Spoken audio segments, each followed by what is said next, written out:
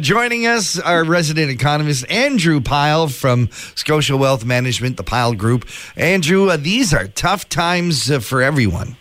Well, this is incredible, guys. I mean, Friday, we came home Friday for the weekend, and I think a lot of investors, myself, we felt perhaps we had kind of reached a turning point perhaps in the markets. In other words, the markets recovered Friday. We saw some decent gains. Last week was just a hell-raising ride for most investors, but Friday was largely a positive day, and I think a lot of people felt that maybe the world was getting its act together. And when I say the world was getting its act together, central banks had cut rates, which we'd already seen, and now governments were going to step up to the plate, and we're going to see good fiscal policy response to the virus.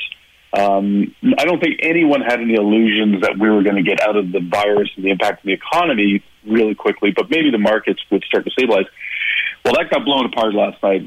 Last night we saw the Federal Reserve, the U.S. Central Bank, cut rates a full percentage point down to 0.25%. Took everyone by surprise. And, we're still looking at it this morning and wondering why did they do it, but it's had no impact whatsoever on the market. Markets are down again today.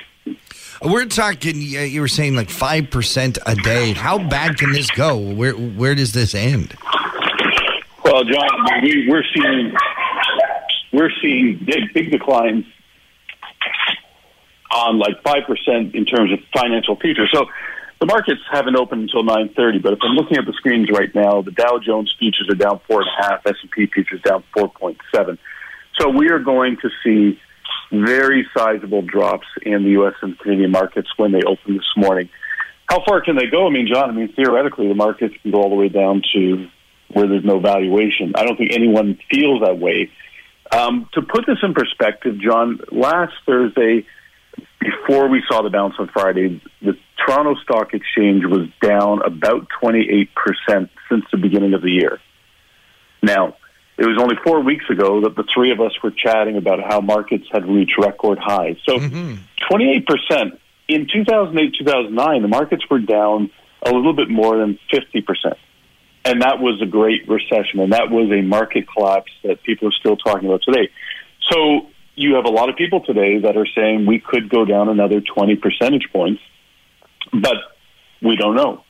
We don't know what the impact of the virus is, so you'll have people saying, well, John, I don't agree with that. We could be down more than 50%.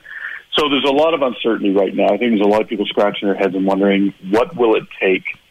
If the central bank cuts rates to zero and the markets are still not happy, what does it take? And that's where we are this morning. Sometimes when you have these kind of, giant crashes, a lot of investors double down. They start buying up more stock because stock is cheap in the hopes that it'll come back. Would you be recommending your clients to do that?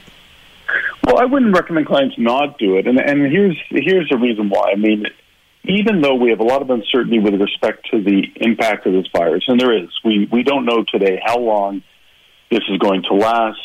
We don't know how many people are going to be infected. And we don't know what the impact on the economy is. I mean, we wrote a piece on Friday that basically said we probably are going to have some type of a recession out of that. I think we're at that stage now where it's not about, we can kind of miss this bullet. I think it probably could create a recession, but you've got to step back and say, we've had recessions before. And again, we don't know if it would be a mild recession or a deep one, but at some point, the market, the economy finds a bottom. The stimulus does bring the economy back to life, and the markets come back to life. And, we saw this in 2009. We saw this after 2002, and the markets go up, and the markets go up appreciably. So I think, John, it's a great question. You are going to have people this morning probably looking at their investments and saying, maybe I should just start buying and pick up stocks as long as they're good companies. I mean, look at the bank stocks last week. The bank stocks got hammered. I don't think anyone out there that's listening to this program this morning thinks our Canadian banks are in bad shape. So maybe I start buying bank stocks. So I think you'll find a lot of people thinking that way this morning, John. Andrew, thank you for your time. We'll be keeping in touch with you as things progress. We may need to talk to you again this week if things go as bad as they could. Things are pretty fluid, but I'm here whenever you guys need a chat. Thank you, Andrew Pylen from Scotiabank, the Pylen Group, Scotia Wealth Management.